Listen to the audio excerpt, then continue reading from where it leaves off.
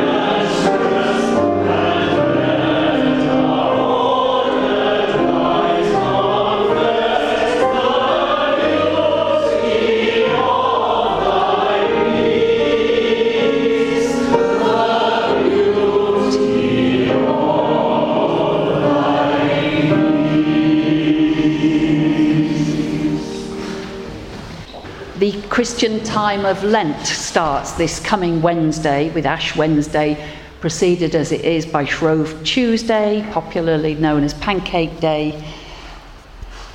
And those 40 days of Lent are a reminder of Jesus' time of withdrawal to the desert.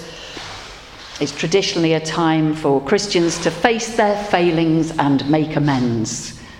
Some people choose to give something up for Lent to help them pay better attention.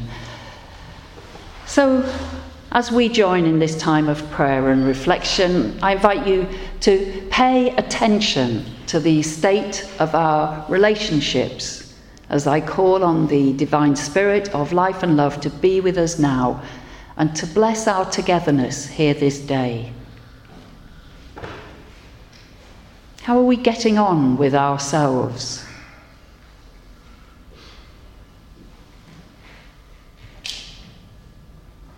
Are we being kind enough to ourselves?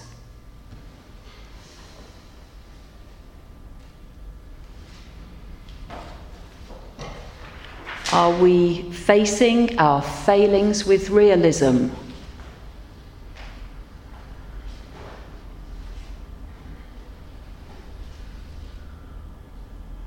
Or perhaps finding some ways to put things right?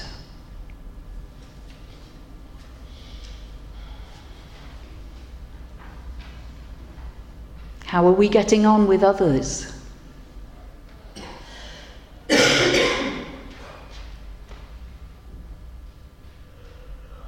Have we told someone recently how grateful we are that they exist?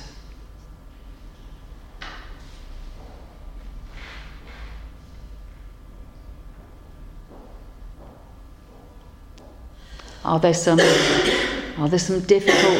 difficult issues that we might be ready to face with someone?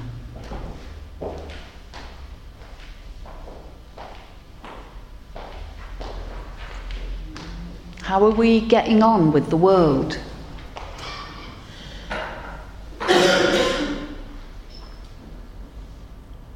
Have we found some enjoyment in life this week?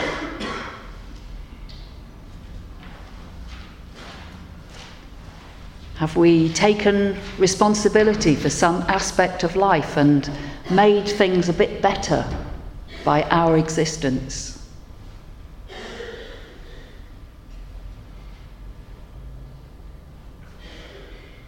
As Jesus withdrew from the world for 40 days, are there aspects of life that we might do well to step back from for a while?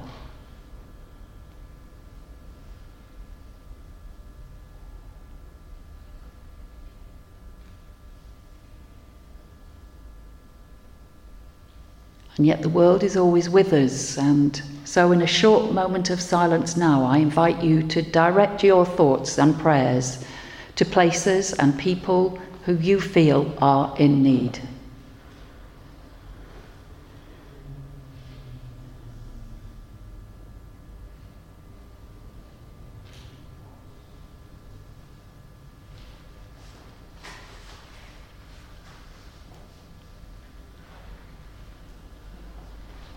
And may the world be made a little brighter and more hope-filled because of our presence here this day.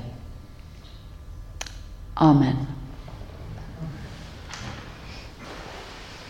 Our charity collection today is going to be for a project that when Julia told me about it, I thought, oh yes, what a simple but incredibly important idea. And so I asked Julia to come and talk about it because I think it's a great example of putting values into action. Thank you, Sarah, for allowing me to talk about the project this morning. I appreciate that.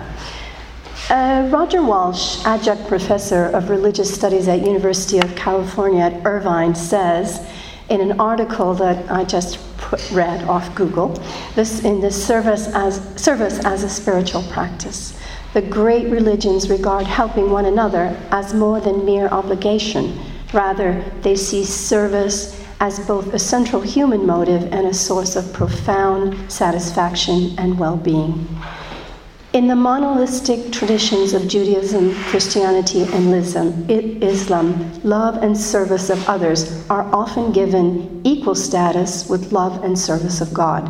In Buddhism, compassion is seen as an inherent aspect of our nature, while Confucianism, I should have practiced my reading, regards benevolence as the most important moral quality.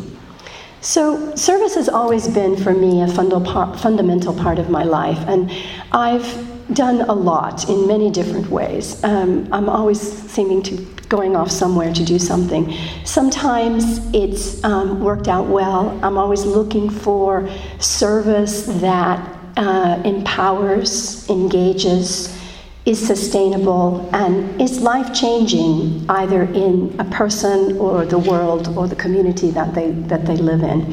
So if you perhaps remember, maybe some of you do, some of you don't, about a year ago I wrote about a project that I was working on in Laos, which was about working with 20 young girls, adolescent girls, in an anti-trafficking program. And I was there with a few colleagues of mine. I happen to be involved in international education, so have lots of colleagues that live all around the world and who are also interested in service.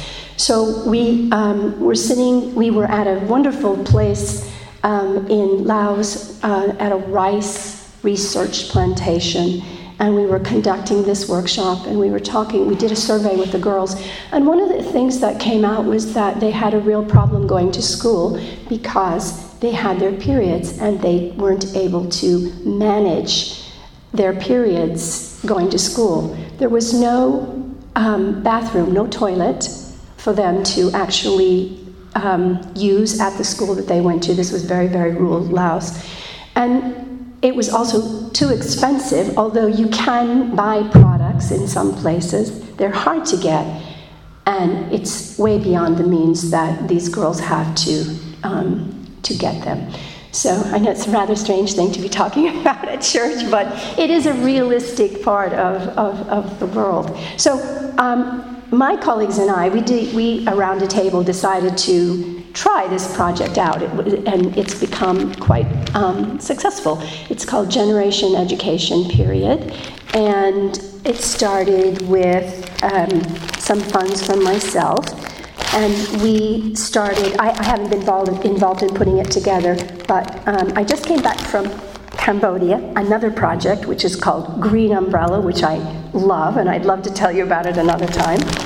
And what we have done now is, a year on, we've produced 500 packets of this and given them out to girls all over, and we're now working with girls to make them themselves. So girls from the community in Laos and now in Cambodia come together, and they actually have been taught how to make the packs and are producing them for many, many, many. It's just amazing how successful this has been, how young girls really have taken to this. So I'll just show you what's in a pack. So in a pack we have 2 pair of underwear that the girls have. And you have, this is made out of a plasticized material, and it is put around and snapped over this way over the pants. And then this is a material.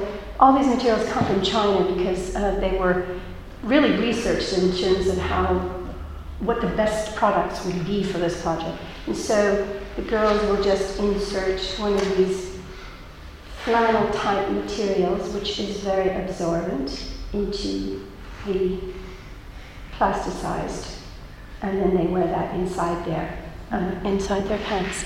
They also come with, and somehow this didn't have it, but they also come with a bar of soap, and they are trained how to wash their fabric, wash themselves, so they have it ready for the next month. Comes with a little bit of a simple information that goes along with that. So I think that this kind of goes along with my sense of what service means, and that is that it really fundamentally changes someone's life, and it has changed a lot of girls' lives who stay at home because they can't go somewhere, and especially to school because of their period each month. So thank you for letting me talk about it and explain it, and thank you for helping to support and fund it. Did I already say this? We're now looking at ways to make it more sustainable so that we're not actually funding the project, but that somehow that funding can be generated from within communities, so to make that more sustainable. I just want to say one more thing, and that is, have I got my 4 minutes yet? I think that in the world it is overwhelming now. There are so many needs, and every day we're hit with what can you do, how can you help? And sometimes we're all overwhelmed by it. What do we do? How can we help? But I'd like to just challenge you to every day write down what you do for somebody else in your own lives. That's really service, because I'm sure you all, every single day, are doing things that are of service to others, to help them change their lives and to flourish in life. Yeah. Thank you. I suggest we stay seated to sing the chant that we're going to sing next. It's from the Taizé community. The rest of this service is about a visit I made to the Findhorn community up in Scotland. And one of the many beautiful aspects of life up there is that you can start every morning in 3 lovely different sanctuary buildings singing Taizé chants with people, and they know all the parts, and it's very pleasing. We probably don't know all of these parts, so I'm going to suggest we sing it through 3 times, and then just sing any line that you want, and just enjoy the resonance of the harmonies. Thank you. Da Pacem Domine. Oh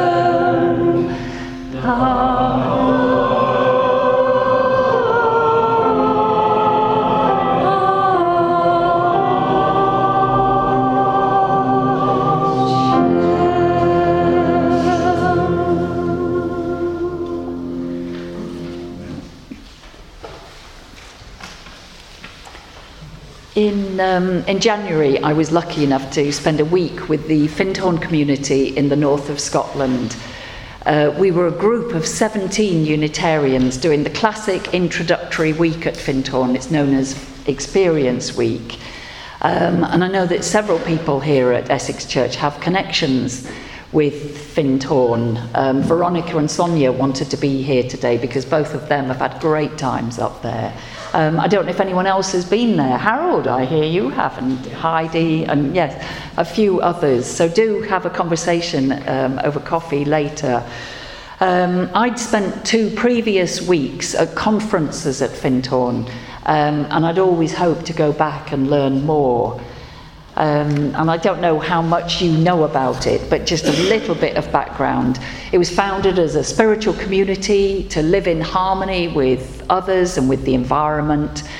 It's along the Moray Firth in the far northeast of Scotland, east of Inverness, near the town of Forays. And it was founded in a caravan park close to the sea, to the Findhorn Bay and the village, way back in 1962. Now, the 60s, of course, was an era when many of us were seeking alternative ways of living in community, but actually very few of those communities have survived and prospered into the 21st century as Findhorn has. And I think to understand why Findhorn has survived for 55 years, we need first to learn a little bit about its 3 founders who were really extraordinary individuals. They were so far from being hippies, which is the kind of stereotypical view of Findhorn.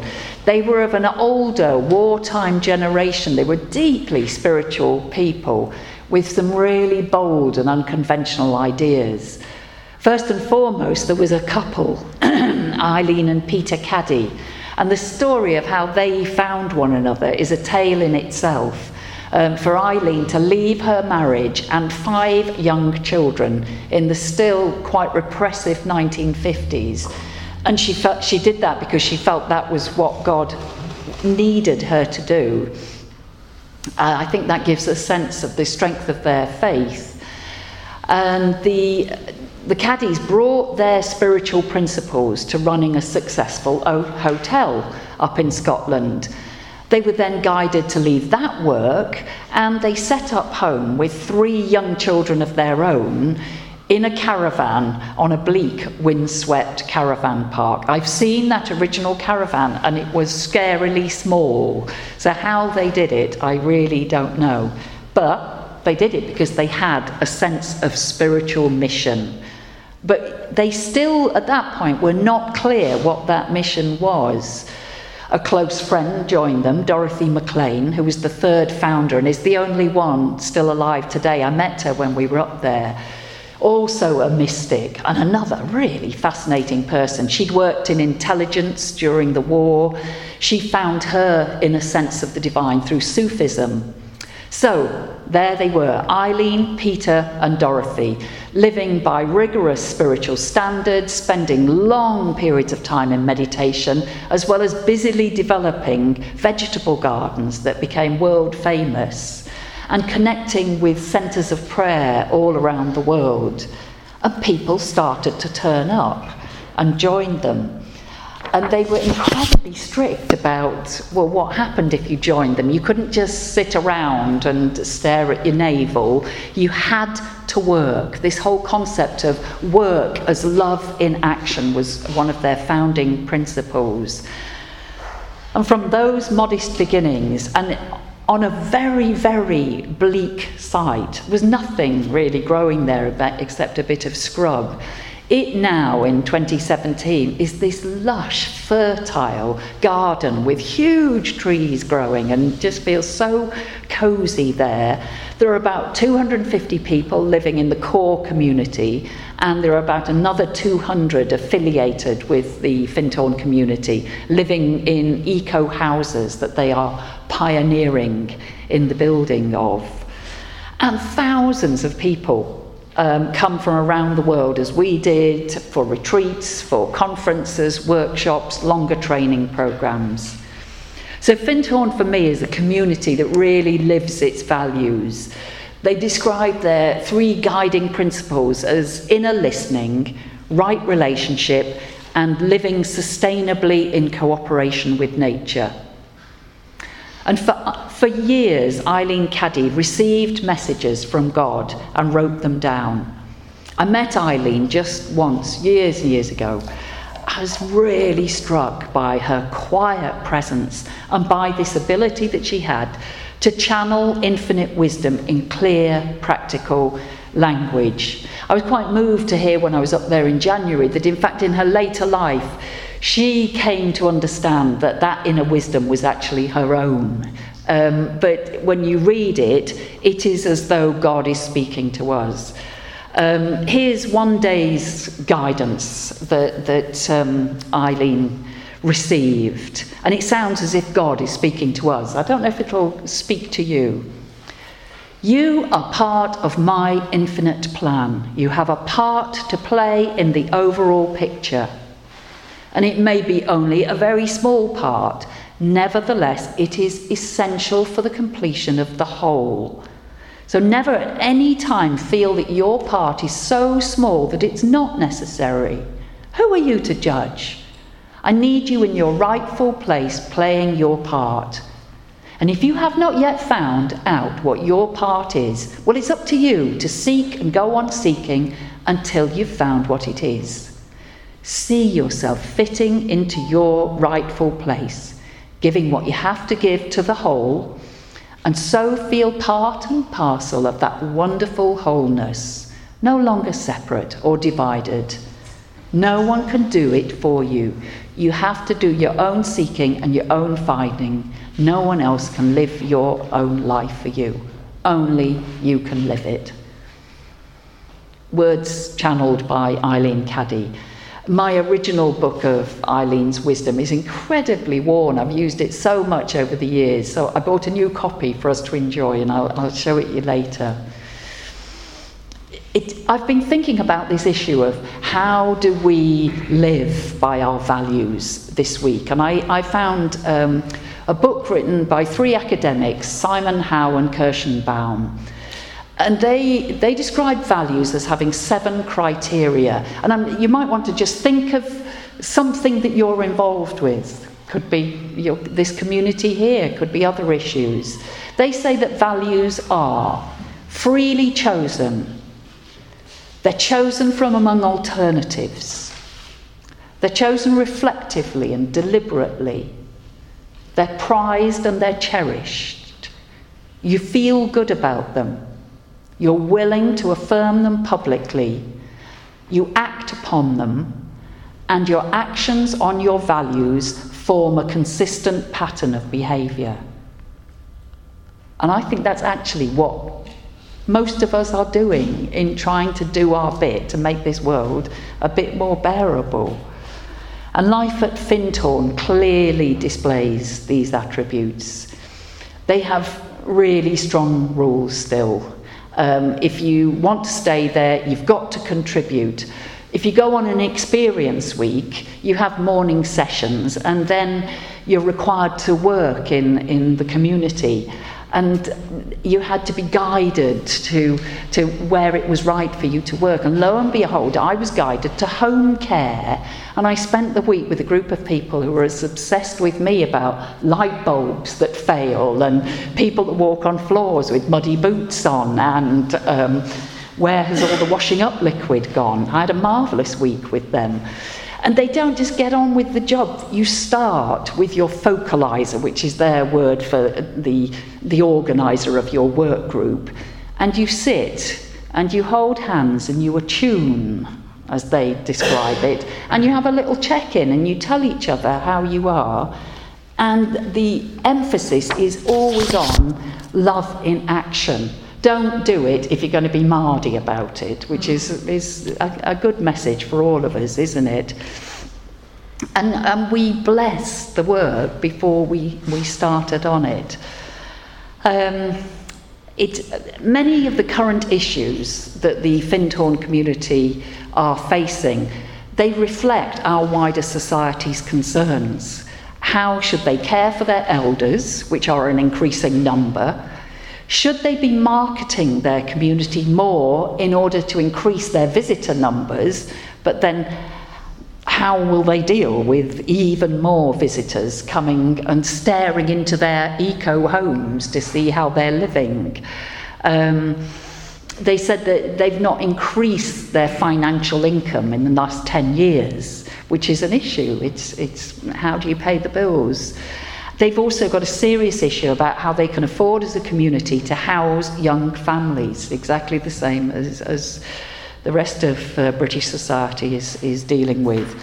So life at Findhorn really would not seem to everyone. Harold and I were talking about it yesterday, and he was saying the lack of light in the winter months alone could put many people off. But I left there really impressed by their commitment to putting spiritual values into action in some really practical ways. And I reckon that living our values is a path we all share. Amen. Let's sing together hymn number 198.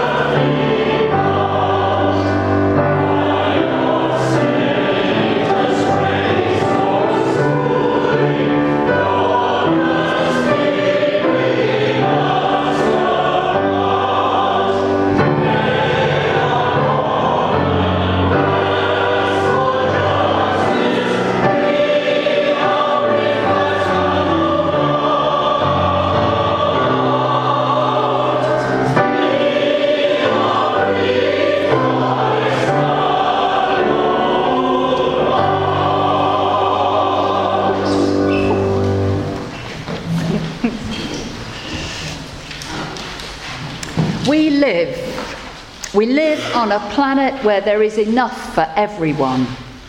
Enough space, enough food, enough air, enough water. How then shall we live? May we be guided to live justly, compassionately, fairly, and with love, always in our hearts.